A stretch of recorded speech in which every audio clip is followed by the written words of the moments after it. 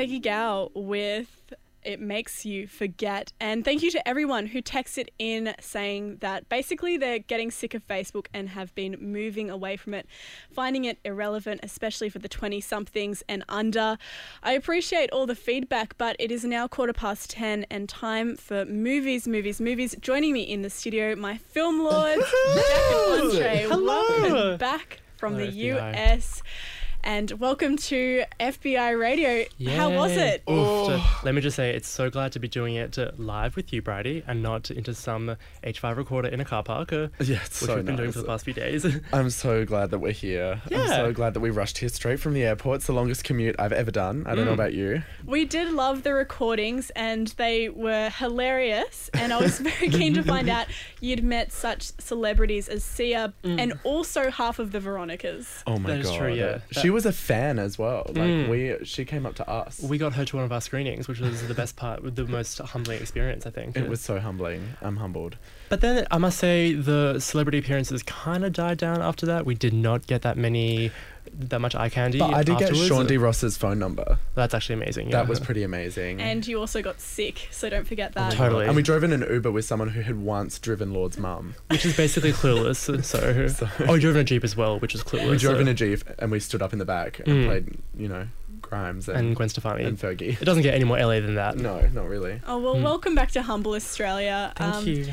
What news have you got for us today, if any? There's only one thing in the news. You've been on a plane for how So long? one thing in the news, let me just say though, should we do a little shout out to Black Panther? Oh my God, do a little shout out to Black Panther. So this is exciting news first. Yeah, if you want to know what is the hottest pick at the moment in America, it's Black Panther. It is getting so much buzz. There are billboards for it everywhere, almost more than... This is a new movie coming out? This is a new movie coming out, yeah. That features a full black cast of superheroes and villains in the Black Panther universe. It's got a soundtrack by Donald Glover's Childish Gambino. And it's... But the most exciting news is Octavia Spencer. Octavia Spencer is booking out all of these cinemas in places where people who probably can't afford to go to the movies can go and see this movie. And it's just so amazing. People are just their love for cinema is going to be renewed, I think. And I've actually read somewhere that apparently she did that last year with her film Hidden Figures. She actually started booking out sessions and then just giving out free tickets to people who wouldn't normally go to the movies. And a lot of actresses and actors have actually followed suit and done the same with their films. So Black Panther is just going off, and I think it's going to hit the theatres all at the same time on the 15th of February. Yeah, I think you're right. In Just Australia after Valentine's Day. In Australia as well. Yeah. And 10 days. 10 days. 10 But days. really, the thing we're here to talk about today, which I think we usually try and hype everything. We're usually like, okay, this is what's coming up. This is what's to look forward to. But Uma Thurman finally came out and did her New York Times article. And we invited Courtney to be with us today. Is that okay if I introduce Courtney? Yes, Because, please. Really... Yeah. I don't know, it just felt like we had to have someone who had experienced something come in and talk about this today. Yeah. So Thank you, Jack and Andre. I think we should just shift it straight over to you. Yeah, so Courtney, you do community radio over in Perth, and I used to, many moons ago. But I work in the film industry in Sydney now. I work in the art department doing set decoration and props. and you've experienced something Oh, yeah. kind of heavy happen, which we might get to, I think, in a bit. But thank you so much for coming in today and discussing this news. So what happened with Uma Thurman's article? I haven't read it. I haven't even heard of it. Do you want to summarise, Courtney? Oh, yeah, please do. Basically what's happened? Yeah, so I think maybe most of the listeners might have seen the video where she was asked to comment about the Weinstein saga, where basically she said she was just too angry. And in the article she says that as well as being angry, she was actually just about to burst into tears at that moment, which you can really, you can see it. Now that you know it, you can just see it. Yeah.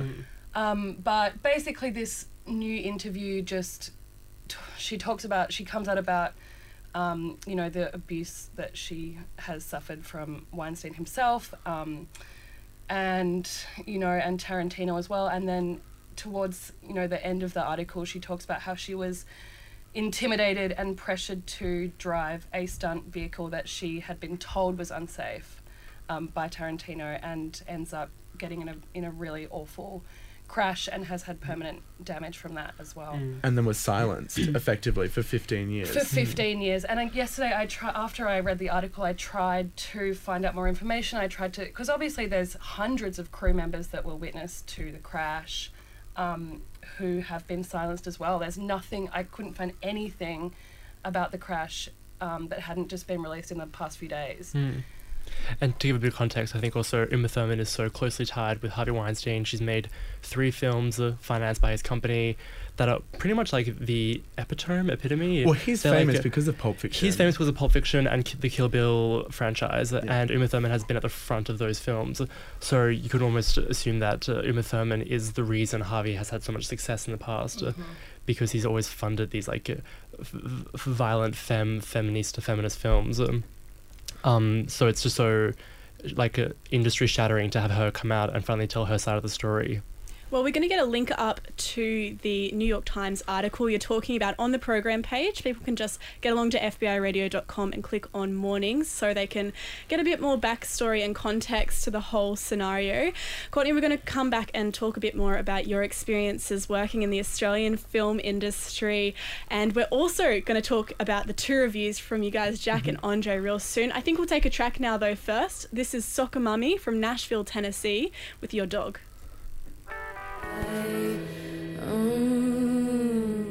Sydney's own The Boys with Liar Liar, and you tune into Mornings with me, Bridie Tanner. Joining me are film lords Jack, Andre and their friend Courtney Mulvay, who is in for today's edition of Movies, and we're very excited because it's now time for 2 reviews. What films are we going to review today? So this week, Jack and I had the pleasure in LA of seeing Molly's Game and The Shape of Water at 2 beautiful cinemas, let me just say. One of them was a retro vintage one, and the other one was so uncomfortable.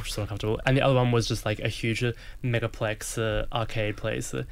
So we got the best of both worlds. I know, and we thought it was the cinema from Mulholland Drive, but they just had a picture of that cinema, but it wasn't actually there. Are we going to start with Molly's Game? Let's or start the with Molly's Shape? Game. Let's dive straight into it. So which cinema was Molly's Game in? So Molly's Game was playing at the Pacific Arcadia, is what Americana. The Pacific Americana. May as well be Is called that the Americana. megaplex or That's the megaplex. Yeah. Humongous in like the Bellagio Fountain. We're talking like Billie Holiday blasting through this like crazy Shrek village of shops. Oh, like big time. Sephora and Tiffany. I feel like they shot Ocean's 11 there. It's so over the top and just stupid.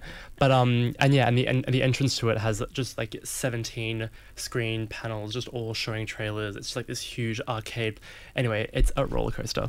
Molly's Game. Molly's Game, here we go. Molly's Game opens with Molly Bloom, played by Jessica Chastain, skiing down a snowy mountain. It's a mogul's qualification for the Winter Olympics, and she narrates her descent and deconstructs every mechanism of the sport. How to curve her ankle, bend her back, angle her body in order to maximize speed and agility. She launches off at high speed down the mountain, miscalculates an obstacle, and flips off a jump into a painful and embarrassing pile of failure and mess. The 2.5-hour film that follows this incident is Molly's Game, her life, how she ditched becoming a skier or going to law school and instead moving to LA and working as a manager for a celebrity poker game. The games she organizes attract high-caliber celebrities and eventually becomes so high stakes that the cops get involved and bust her. This is another film about the pressures of sport and the slamming effects of failing to impress your parents, but it's written and directed by Aaron Sorkin, who, for those who don't know his work, includes the high-speed banter of West Wing, the lyrical back-and-forth blah blah blah blah blah of The Social Network, and other fast-paced chatty films about a particular topic. In this case, the topic is poker. And while Jessica Chastain totally convinces as a hard-working victim of a bitchy and bossy industry like gambling, it's Aaron Sorkin's script that makes you want to sit back and jack to this movie. It's long, dense, full of specifics about poker that no one could possibly understand unless with a second viewing. But if you're into high-wire fast-talking, like say 30 Rock, West Wing, The Wire, or even the Ocean's 11 movies, you'll think this is great. And as a total freak who religiously watched all of West Wing when I was 16 to no end, I totally saw the appeal of Molly's Game, despite not having any interest in poker at all.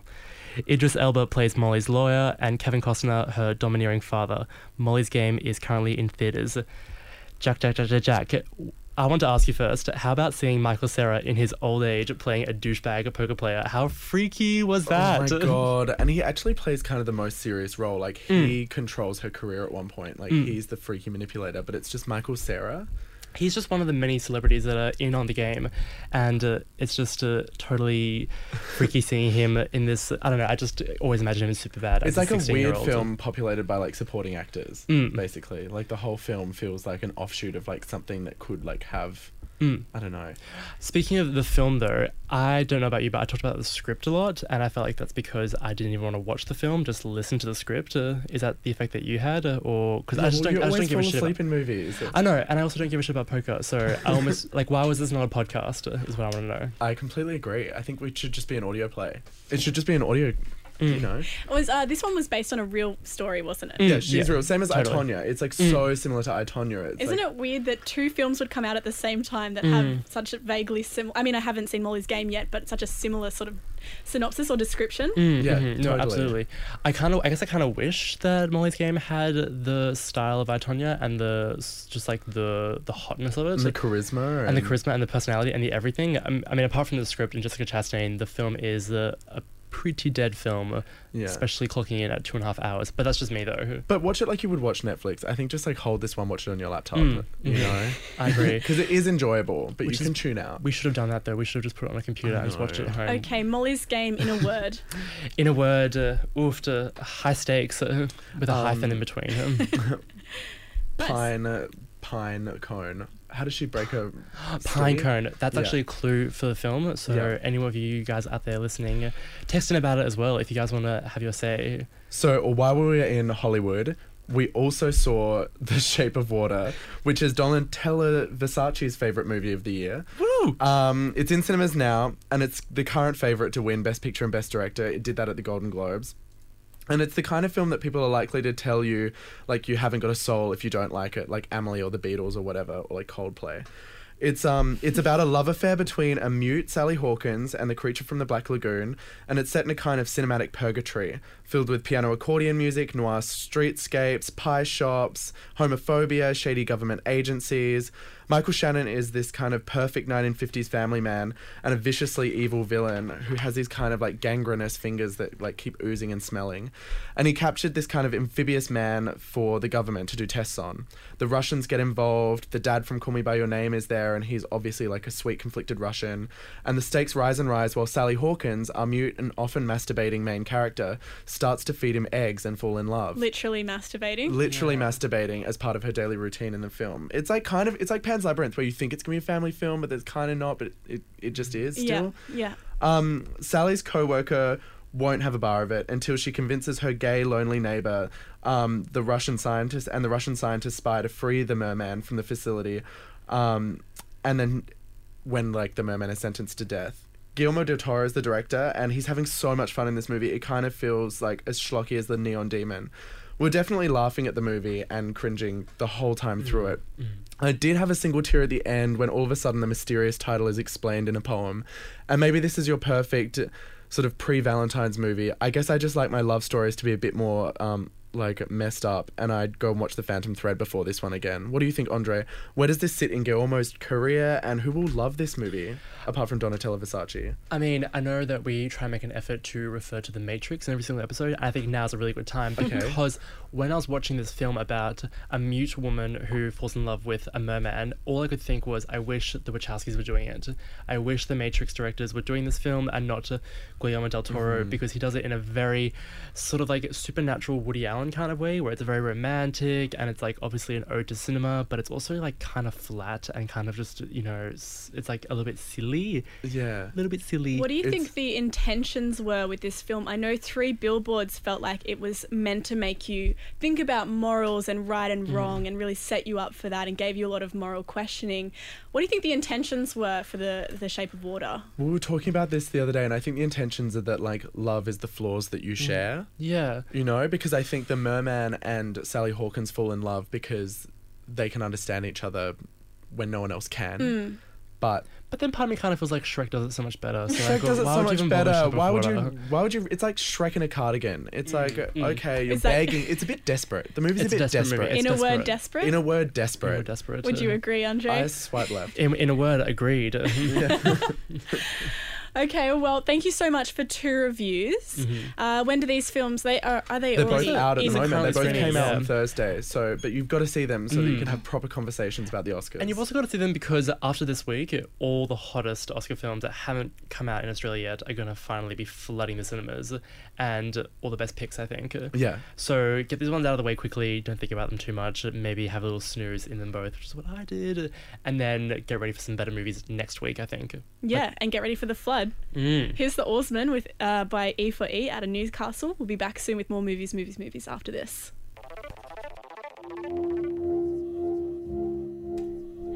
You're on Mornings with me, Bridie Tanner, and I am joined very graciously by my film lords, Jack and Andre. We're talking movies today, and you just heard their 2 reviews. They've brought in a friend and a guest, which I am having the absolute pleasure of getting to know off air. Courtney, thank you so much for coming in today. Thank you so much for having me. Yeah. So guys, please, how did you meet Courtney? And give us a little bit more info about the girl with the bedazzled broken arm in front of me. Actually, it was Jack that did this bedazzling for me. And who broke the arm. You slipped on New Year's Eve. We met 5 years ago. We went to afters together, and on our first film set that we're together, it's funny like that we're talking about this today, and that the we've been talking about the Uma Thurman article that dropped 2 days ago, Uma Thurman's experience with Harvey Weinstein, and Tarantino, and Tarantino as well. Tarantino even more so, and talking about how the Me Too movement extends beyond like just assault and abuse, and it's really just a culture in the industry, and we've both worked in the industry and seen it firsthand. And in fact, the first time we were on a film set together, we watched do you want to tell the story? Yeah, basically it was my first set. I was 18, and Jack and I were production assistants. We were basically just doing the catering, and there was a young female makeup artist on the set. We were shooting on a farm. We'd been told by the safety officer and the first AD, do not go into this paddock. There's really, really long grass, and there's probably going to be snakes.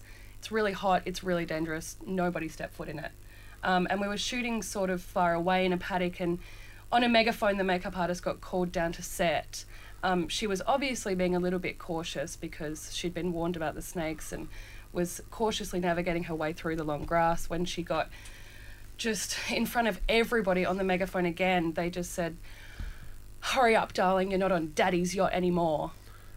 As she's trying to get over a barbed wire fence with like 2 hands full of toolkits of like gear that she had to get out there. She couldn't be further from anyone's yacht by the sounds of it. Yeah, and so she was yelled at in front of an entire crew by, a male professional who was 2 or 3 times her age, and nobody stood up for her, nobody said anything, and people just laughed. Oh my God, and she was so not getting paid. Like, he was getting paid to be there. She was volunteering. Is this the scenario that brought you 3 together?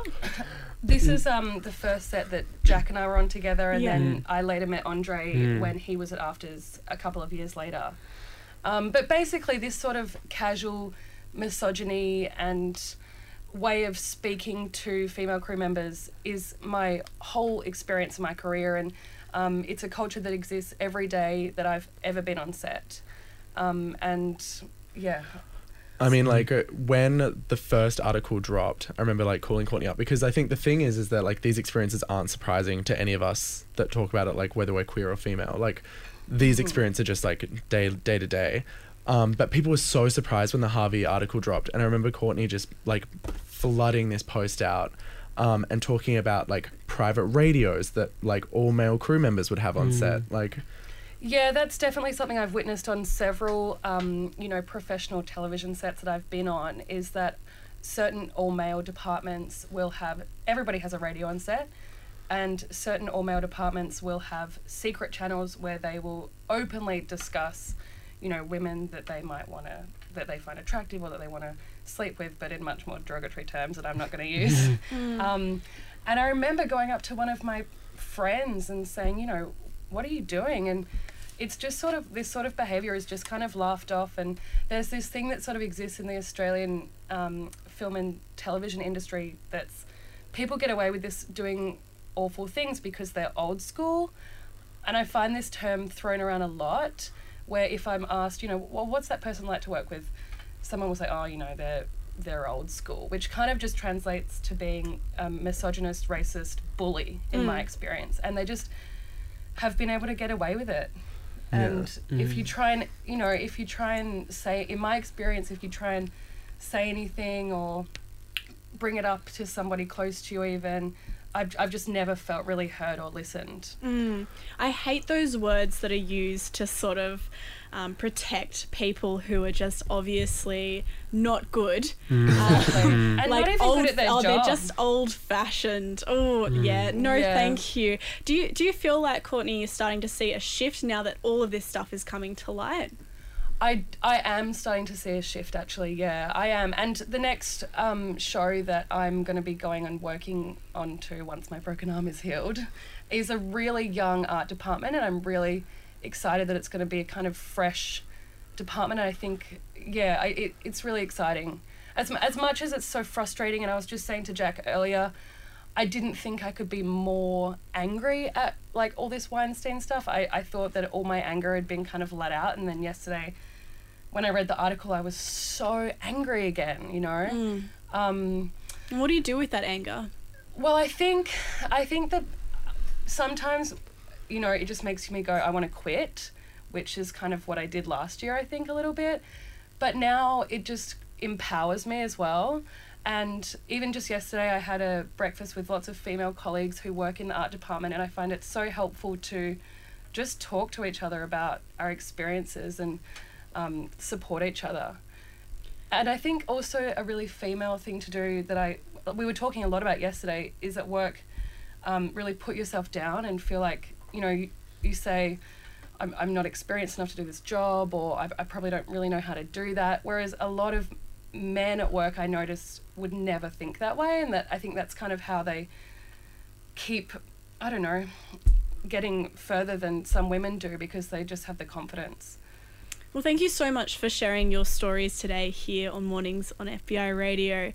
And I'm sure you're giving a lot of women the power to speak up and stand up and recognise what's sort of been going on under the cover for so long, and that's now starting to come to light. If anyone who's listening has experienced misogyny in the workplace, please text in your stories and the industry you work in to 0409 945 945. We'd love to hear from you, and if you don't want us to share, you can make mention of that in the text as well. Thank you so much to Courtney Mulvay for coming in and sharing, as I said before, and thank you to Jack and Andre, our film lords, for bringing yourselves and Courtney in. Thank you, Brady. Thank you, Courtney, for bringing our film lords in. So nice to be back. And also, if there's anyone out there that's kind of feeling angry but wants to feel empowered instead, I suggest go to YouTube and type in Jill Soloway, The Female Gaze. It's a really amazing masterclass that she did. She's the creator and director of, writer of Transparent, which is a really amazing queer show. And I don't know, can you guys think of anything else? I can vouch for that. That's a really good keynote. Yeah. It's really amazing. Let's get a link up to that on the program page, FBIRadio.com. Go to Mornings with Bridie Tanner and you can have a look at that. Thanks again, everyone. Thanks for having us. Thanks, FBI. See you next week. It's a boat show with Kid, and yeah, we'll see you guys next week.